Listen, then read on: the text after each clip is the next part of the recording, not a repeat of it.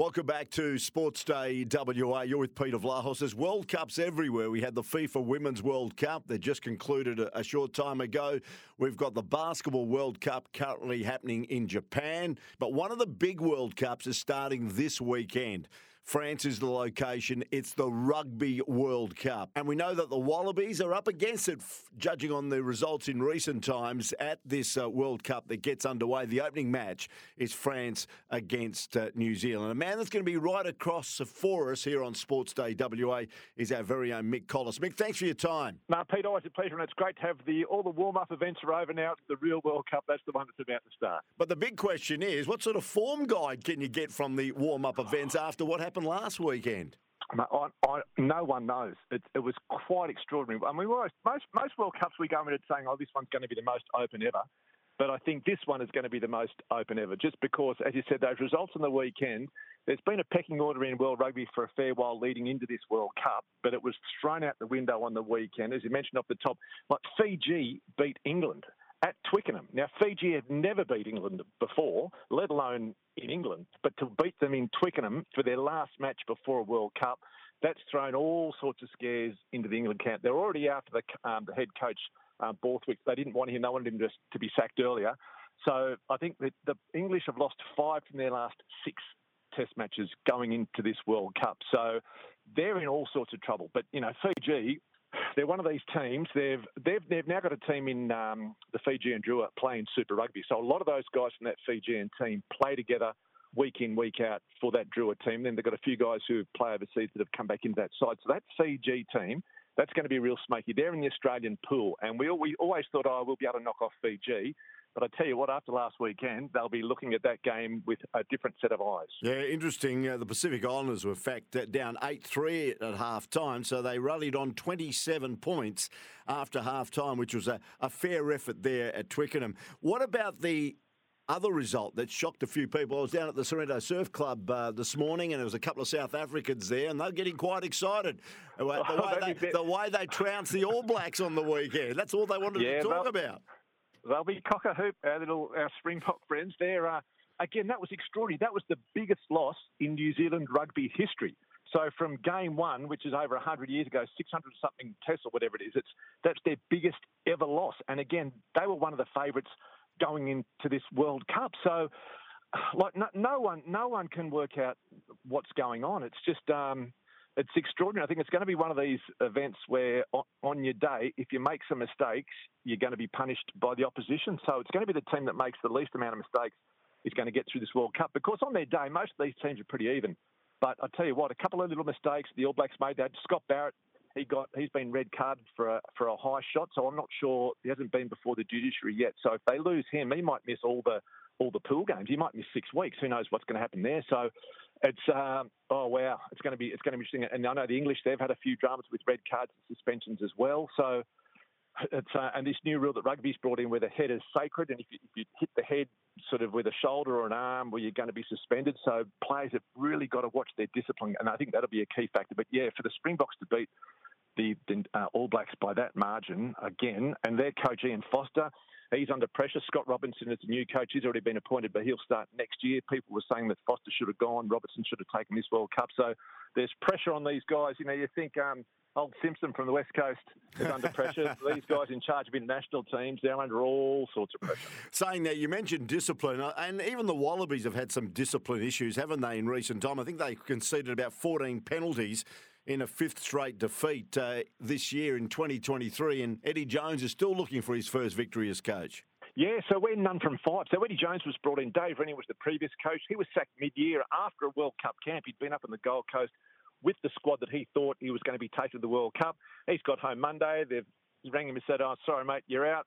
Eddie Jones is in. Rennie had a win percentage of 38%, which was pretty low. And, on stats alone, probably should have gone. But he was building for this World Cup. They've brought Eddie in, and Eddie's on none from 5. So he's on 0% for his second term of leading the Wallabies as the coach. So there's all sorts of questions being asked about him. But I think he's on the right track. He's picked a young squad. And I know that Australia's got the home World Cup here in 2027. And after we saw what happened with the Matildas, Rugby Australia, they would like to do well at the World Cup in France this year, but they want to do extremely well in 2027. I think that's been Eddie Jones's remit.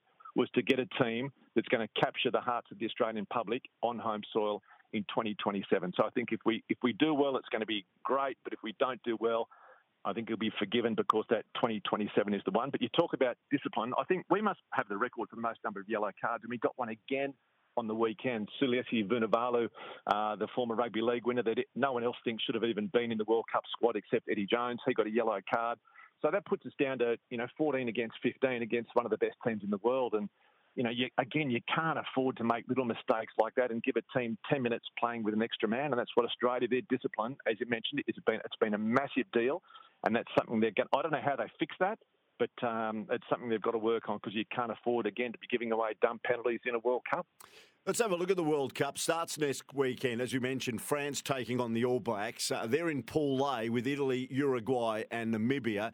You'd expect the All Blacks and France to progress, even though Italy are always nuisance value. Yeah, and that's what they are. They're nuisance value. So they're a team that you can't take lightly, but if you can't beat Italy, you shouldn't be going to the quarterfinal. So, yeah, those two teams are the ones that'll get through. But, yeah, Italy will just create a little bit of drama, make it a bit more of a challenge for them, but I can't see any of those teams being troubled by Italy. In Pool B, you've got South Africa, Ireland, Scotland, Tonga and Romania. It's an interesting group. You'd expect the South Africans and the Irish possibly to get through, but you can't dismiss maybe Scotland.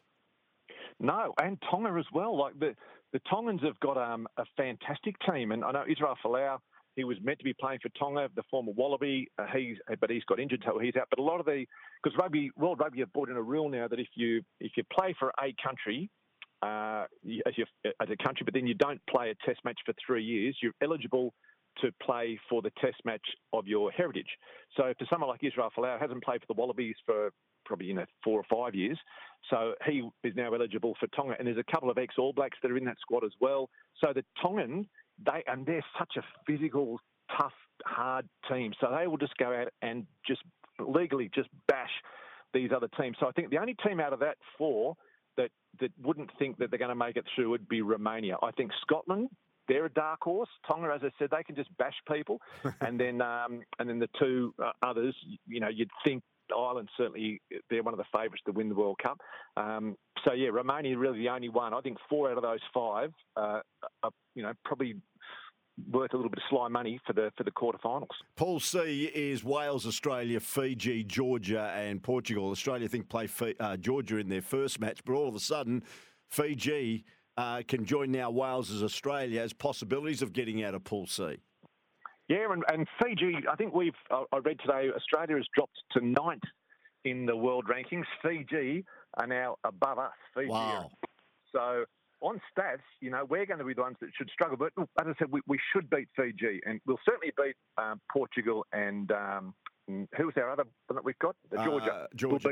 We'll beat Georgia. Yeah, Scotland beat them on the weekend pretty convincingly. So it's going to be between Wales, Australia and Fiji. And I'd like to think that we've got the warm-up match against Georgia, and then I think we've got Wales as our second match. So the way the Wallabies are playing, because it's such an inexperienced team that hasn't spent a lot of time together, that little warm-up game that we'll have against Georgia leading into that Wales game, that's going to be really valuable for us. So I think that we will top our pool. But again, we need to be good. If we have a game like we did on the weekend where, Carter Gordon, he's fantastic, but he missed a heap of kicks, and you can't afford to leave points behind in a World Cup. So if there's a tight game and your kicker's not scoring the points it needs to score, well, then it's very easily can swing the other way. So if everything lines up, we should beat Fiji, and look, we should beat Wales, but it's a World Cup, Pete, and as we know, anything can happen. Yeah, and finally, Mickey, England, Japan, Argentina, Samoa and Chile. Another interesting group. Yeah, and again, Chile, the only ones that probably aren't much of a hope. I think it might be their first World Cup. I actually think they beat the USA to make their first World Cup. So they'll just be excited just to be there. But Samoa, again, just big, strong. They play that very Fijian style, but with more physicality, which is hard to believe. But they're just a really tough side. Argentina are a very good side. They beat the Wallabies in the rugby championships that we had. England, you'd think would get through, but they got beaten by Fiji, so they're a bit doubtful. And Japan, they've been the big improvers in world rugby, and we saw that they beat South Africa in when was that, the 2015, I think, World Cup, they beat South Africa. So Japan on their day, again, a team that has improved by, they should have got through to the quarterfinals in the World Cup in Japan last year, but just missed out by percentages. So they'll be angry as a result of that, and they'll come out absolutely firing. So again, 4 out of those 5 teams could make the quarterfinals. There's no easy run for those teams. Exciting times. Mickey, we're going to be right across at this Rugby World Cup. I'm really looking forward to it. Nothing like a World Cup. We saw what happened here on home soil in Australia and New Zealand with the FIFA Women's World Cup, and I suppose everybody now will be on board with the Wallabies, and let's hope they get off to a good start. Thanks for joining us, mate. We'll keep in touch. I look forward to it. Thanks, Pete. Mickey Collis giving us an early preview into the Rugby World Cup, which gets underway this coming weekend. Looking forward to that. Thanks for joining us on the program. I'll be back again tomorrow from 5 o'clock here on SEN WA, and Sports Day WA brought to you by Kia and the EV6 GT, the World Performance Car of the Year, and Toolmart, the complete tool centre, serving WA for over 45 years. Thanks, Asher. Thanks, Jimmy. See you tomorrow at 5.